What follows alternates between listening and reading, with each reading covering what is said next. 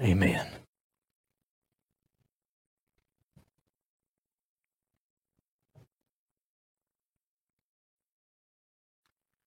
Our scripture reading this morning is from Psalms 4, and it's participatory. I want to invite you to turn in your hymnal to page 741. As you're reading through the Psalms, you will see that there is a little word sometimes in italics that is out there beside some verses. It's the word Selah. It means pause or musical interlude. Today we're going to read Psalm 4 with that pause and musical interlude.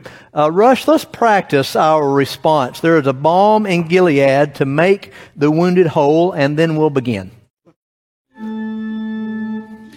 There is a balm in Gilead to make the wounded whole. Wonderful. Your participation is in the bold. Answer me when I call, O God of my right.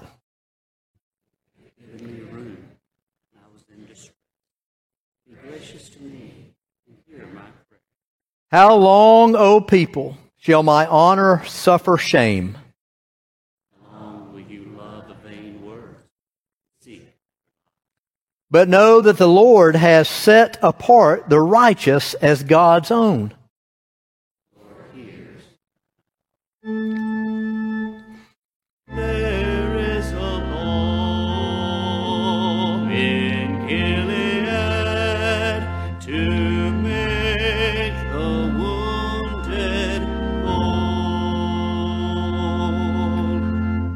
Be angry, but do not sin. Your own hearts in your bed. Be silent Offer right sacrifices. and put your trust in God. There are many who say, "Oh, that we might see some good."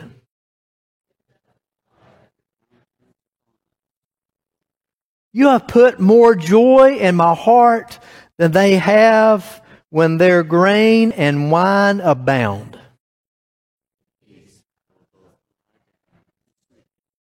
For you alone, O Lord, make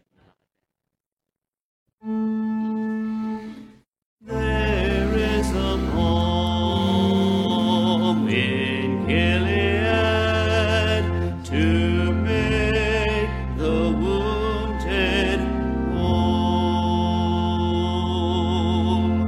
The Word of God for all of God's creation. Let us all say, glory to God. Amen. We are in the season of Lent. It's 40 days before Easter. It's actually 47 days before Easter because we don't count Sundays in those 40 days because every Sunday is a little Easter.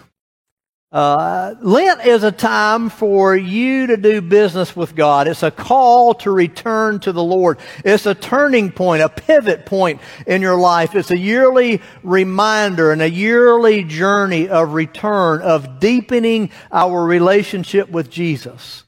Lent is a time when we focus not on fasting, but we focus on Jesus.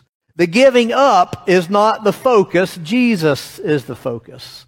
Lent is a time when we work out our salvation with fear and trembling and hear the Lord's high calling, one of loving God with heart, soul, mind, and strength, and loving our neighbors as ourselves. Part of our Lenten journey is prayer and introspection, praying when we are lying down, praying when you get up, praying when you're driving, praying while you're working, praying while you're playing, praying while you're cooking dinner, praying while you're eating lunch. Contrition and repentance lead to joy and contentment in your relationship with God. Our theme so far during Lent have been one of abandoned. That was the Sunday that we were out because of crazy weather. Last week, anger. Today is going to be another A word.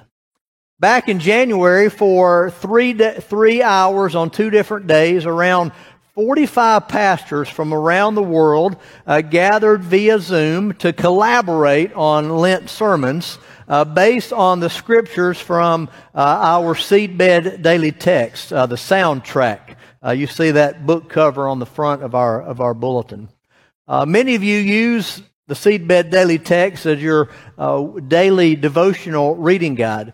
It was at the end of the first day, and there was a pastor from Trinidad and Tobago, a little island, who was on that Zoom call. And he offered 3 words: abandon, anger, animosity. And that became our words for these Sunday mornings based on the scripture for that day. So you can expect A words from now through Easter. Jesus is Lord. Monday, I walked into our church office, and Kathy, our ministry assistant, was sitting there, and I proclaimed in a loud voice, "Answer me when I call." She laughed. She's getting used to me. And then I said, "I'm just quoting Psalms 4. Do you quote scripture to your coworkers or around your house? David begins this psalm with a call for God to hear. Answer me when I call is his prayer. Yesterday, if you read the Seedbed Daily Text, it was all about when our prayers hit the ceiling. Have you ever prayed, "Oh Lord, answer me when I call"? David has been accused and criticized by others unjustly, and so he turns to God for comfort. His reputation is being damaged, and he is reminding them in this prayer that he has been set apart by God and is in a righteous relationship with God. In prayer, David addresses his accusers, telling them to focus on trusting in God. It's a contrast to their evil actions that has caused damage. If his adversaries would instead worship and trust God, they may have a heart change and stop their attacks. For he knows what you know, that God's light shines on those who show genuine repentance and true trust. Is it a little, too late? David reveals that the criticism against him has crept into his heart. He has overcome the doubts, the resentments, the animosity within himself by asking God for joy. He even requests more joy than an abundant harvest can give. He needs the joy of the Lord now. This is a bedtime prayer. And he's wanting to go to sleep with the joy of the Lord than the pain of resentment. He's getting ready to lay down for the night. He wants unburdening. He wants to rest in peace. He wants his repose to be peaceful. While others are out creating chaos, God is the one who can create this tranquility that David desires. Have you been in a similar place that folk are gossiping or criticizing you? Animosity builds. Your peace is robbed by the ill words, the false accusations, the invasive misinformation that is being circulated. As this builds, animosity builds. It's that strong feeling of dislike or hatred or ill will, resentment that bends toward active hostility. Animosity can be toward an individual. It can be toward a group of people. Animosity can also be taught to us, or more like dumped on us. We teach others animosity, and we can also dump animosity on others. Animosity can be built upon fear, mistrust, or even misinformation. We have animosity because of the fall, the Genesis 3 fall. And we see animosity in the fall, the season of fall, particularly the week before the third Saturday of October. Do you know that week? It's the week leading up to the Tennessee-Alabama game. Some call it the Hate Bama Week. Do you hear the animosity in that? And I know I've gone from preaching to meddling, but I want you to stay with me. Lovers of Chevy say that Ford vehicle stands for found on road dead. Hear the animosity? Lovers of Ford vehicles say that Chevy stands for cheapest heap ever envisioned yet. Lovers of Mopar vehicles say that Chevy stands for can hear every valve rap on long extended trips. And lovers of Ford vehicles say that Mopar stands for mostly old parts and rust. Do you hear the animosity in that? Now, I know I've gone from preaching to meddling, but stay with me. Mike was raised in a small town with one bank, and his father opened the second bank. Mike was taught animosity toward that bank and the people that did business with that bank. Mike was not allowed to shop at Gibson's Five and Dime because Gibson's Five and Dime did business with the other bank. Sue heard her parents talk negatively about people who lived in that part of town. She now, up in years, has negative feelings and animosity toward those people in that part of town. Animosity can be passed on to us. And you will need to break the power of the sin of animosity in your life. You will need to break that cycle of sin, of animosity. Democrats, I'm going there today. Democrats have animosity toward Republicans. Republicans have animosity toward Democrats. Independents and libertarians have animosity toward both the elephant and the donkey. Stay with me. Could it be that racism is born out of animosity? Taught, handed down, dumped on us. That our conversations around the kitchen table and in the car on purpose and maybe even casually teaching us, dump on us certain view of other people. We can break this evil hold of animosity in our lives, whether we're taught it, whether it was dumped on us, whether it's built on fear or misinformation or mistrust. Does any of this connect with you? If so, this psalm is for you. This is a psalm for everyday life for broken humanity.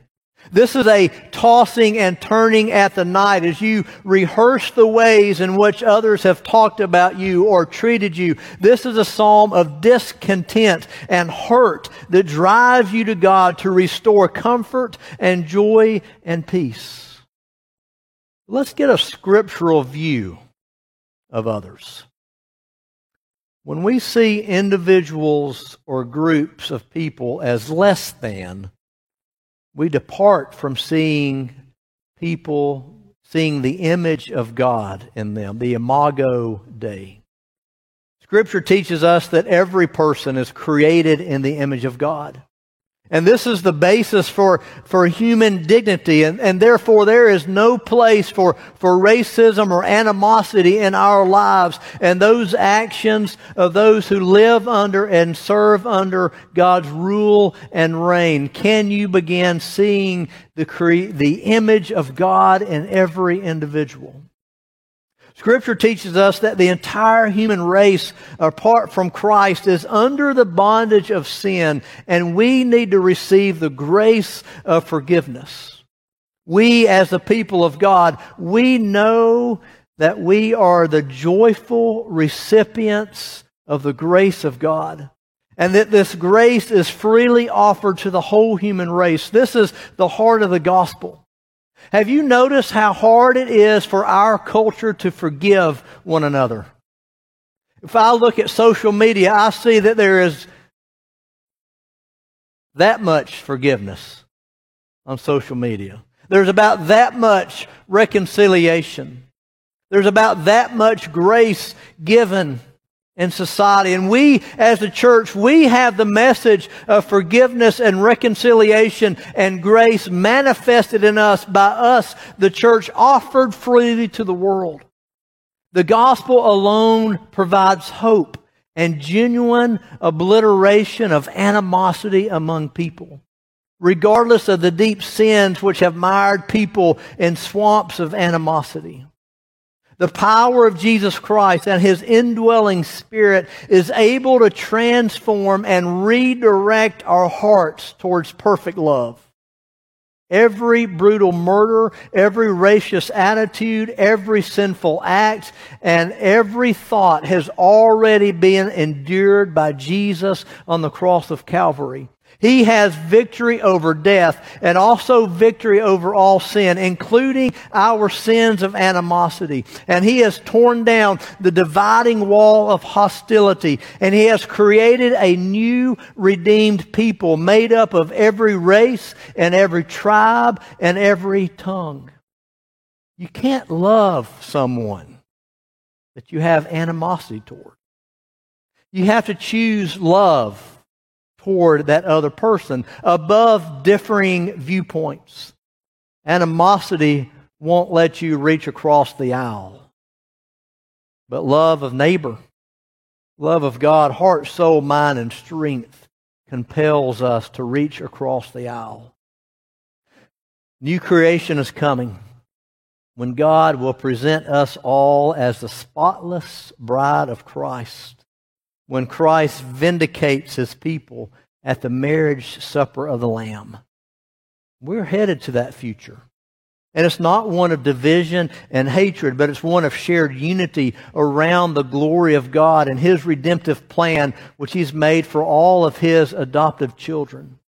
The church, we've not always been faithful to this vision. And let's be honest, that we've been less than faithful. And so we need to ask for forgiveness. Our past doesn't determine our future. Through the power of the Holy Spirit, we can have a different future than our past, remaining rooted in these wonderful truths of the gospel as we frame our responses and give guidance to one another. Jesus says this, "The thief comes only to steal, kill, and destroy. I come that they may have life and have it abundantly." The psalmist concludes that while others may try to steal his contentment and his joy, that he is going to return to God for peace and safety. Do you have joy stealers in your life? Including how people have treated you, and maybe also in your own resentments. Our restlessness has only one remedy: to seek the shelter of our good shepherd, the one who gives life. Jesus is the messianic shepherd in whom Israel hoped. And if the psalmist, if it was David, who was a shepherd boy, he now identifies that he is the one who is in need of a shepherd. Jesus, as the good shepherd, becomes the doorway that we enter to inhabit the peaceful pasture of rest securely. Revelation 7:17 says this, "For the Lamb is in the midst of the throne, will be their shepherd, and He will guide them to springs of living water." Let's go to the throne. Let's go to the shepherd who will guide us to living waters. And then we can have peace in our lives. You know the story of the author of "It Is Well With My Soul"? He was in a place of a lot of hurt. In short, his entire family died. Am I telling this right, Rush? He was on a boat, and he penned these words to this hymn. Imagine the loss. I mean, a Job-type loss. A Job-type loss of losing it all, your whole family. And yet, he writes, "When peace like a river attendeth my way,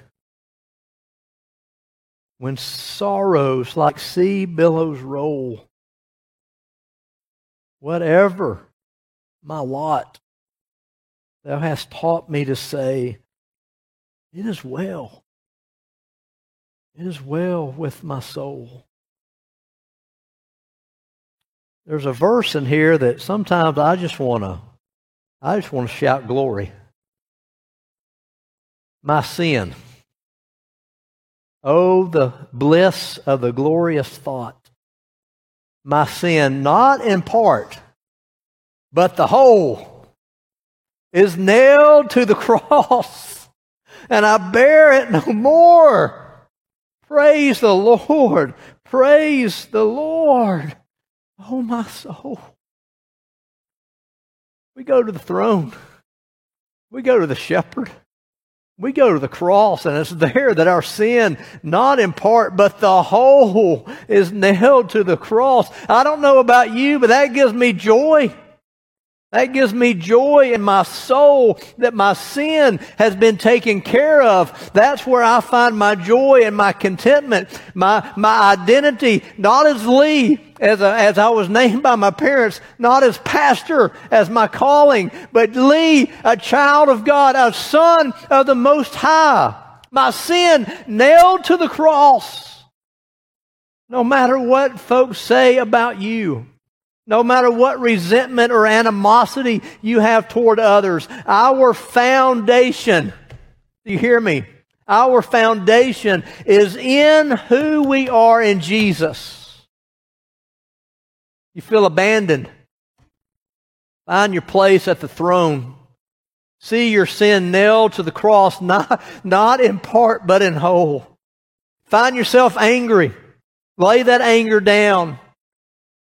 Find your sin nailed to the cross, not in part, but in whole.